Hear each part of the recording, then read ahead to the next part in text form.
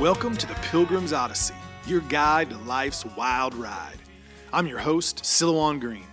Every day we share incredible stories and valuable lessons on life and faith. Thanks for tuning in, and make sure to share this Odyssey with your friends and neighbors so all of us, together, can let our light shine. Welcome, friends, to another episode of the Pilgrim's Odyssey. I'm your host, Silouan. Fantastic to be with you today on this Tuesday.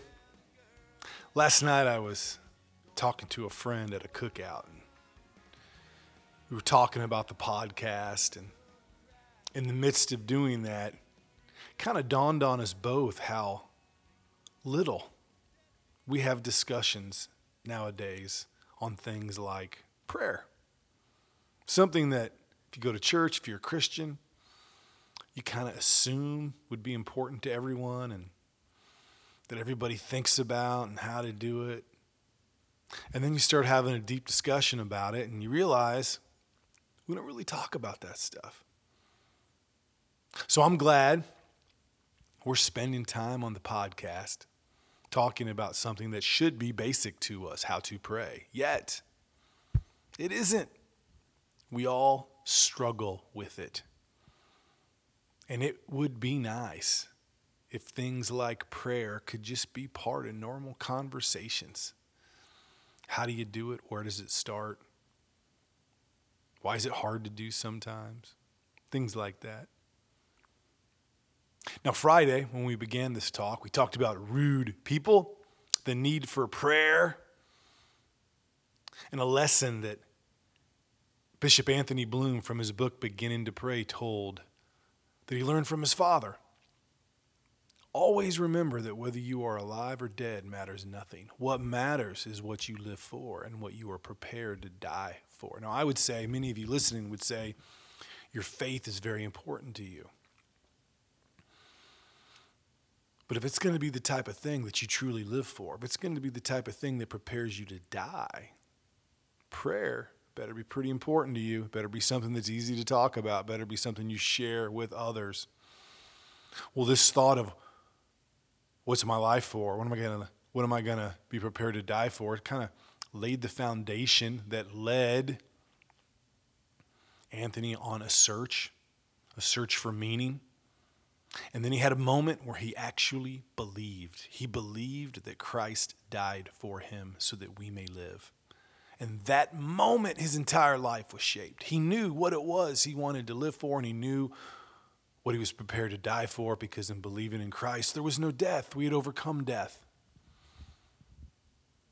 Experiences like these created the soil for his prayer to begin.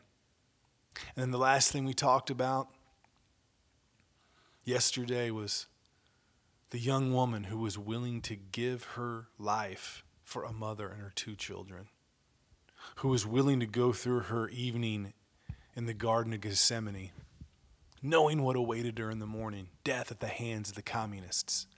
But she did it because her faith was so deep. She knew that even though she was going to physically die, she had already begun to live in an eternal way. Well, it's experiences like these that created the soil, so to speak, for Anthony to begin to learn how to pray, to be able to focus on prayer.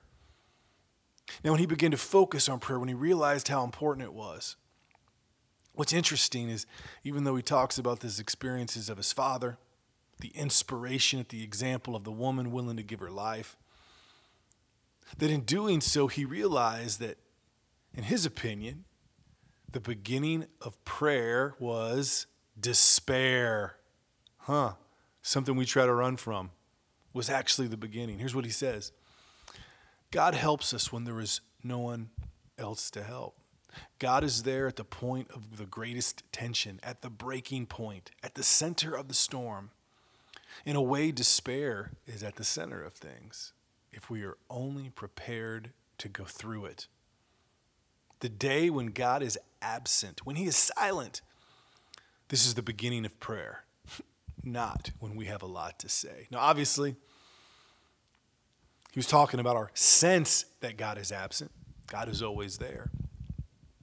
But what a great lesson. You know, we work so hard to avoid despair. Most of our prayers are to avoid despair.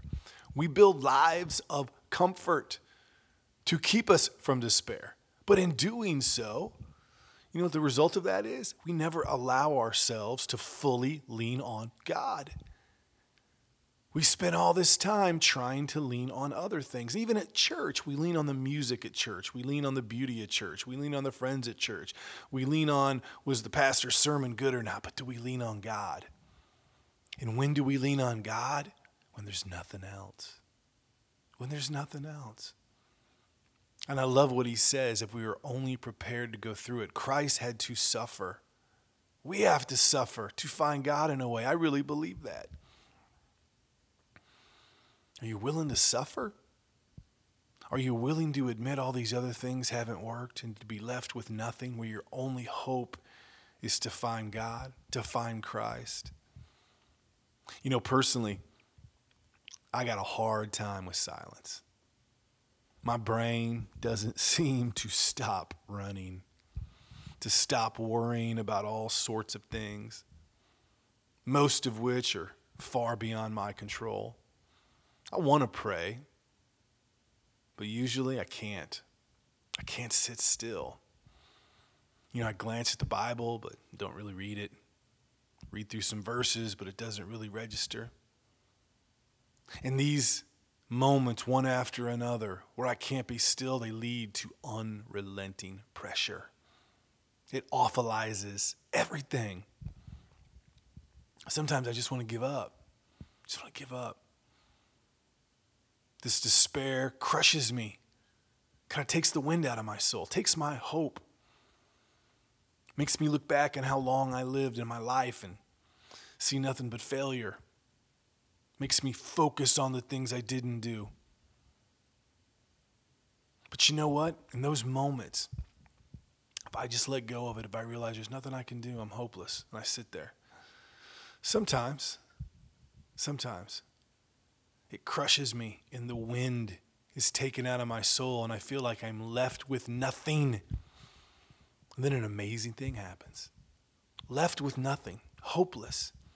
I can actually pray. I can actually read something from Scripture and focus on it and think about it. In a weird way, my emptiness allows something in that was shut out by my relentless drive for control, to avoid despair, to do things myself. And in that moment, I discover that I'm not alone, and I am pretty sure that's what Bishop Anthony was talking about. Listen to his words again. God helps us when there's no one else to help. God is there at the point of greatest tension, at the breaking point, at the center of the storm. In a way, despair is at the center of things. If only we are prepared to go through it. The day when God is absent, when he is silent, that is the beginning of prayer, not when we have a lot to say. Not when we have a lot to say. My wish for you today is that you allow yourself to just be quiet and listen, to be silent, to let God know you're ready to go through the despair. You're ready to lean on him. You're done searching for answers on the internet. You're done despairing. You're done crying. You're just present. And if you do that, maybe you'll find the same thing the Apostle Paul found. He talks about it in 2 Corinthians.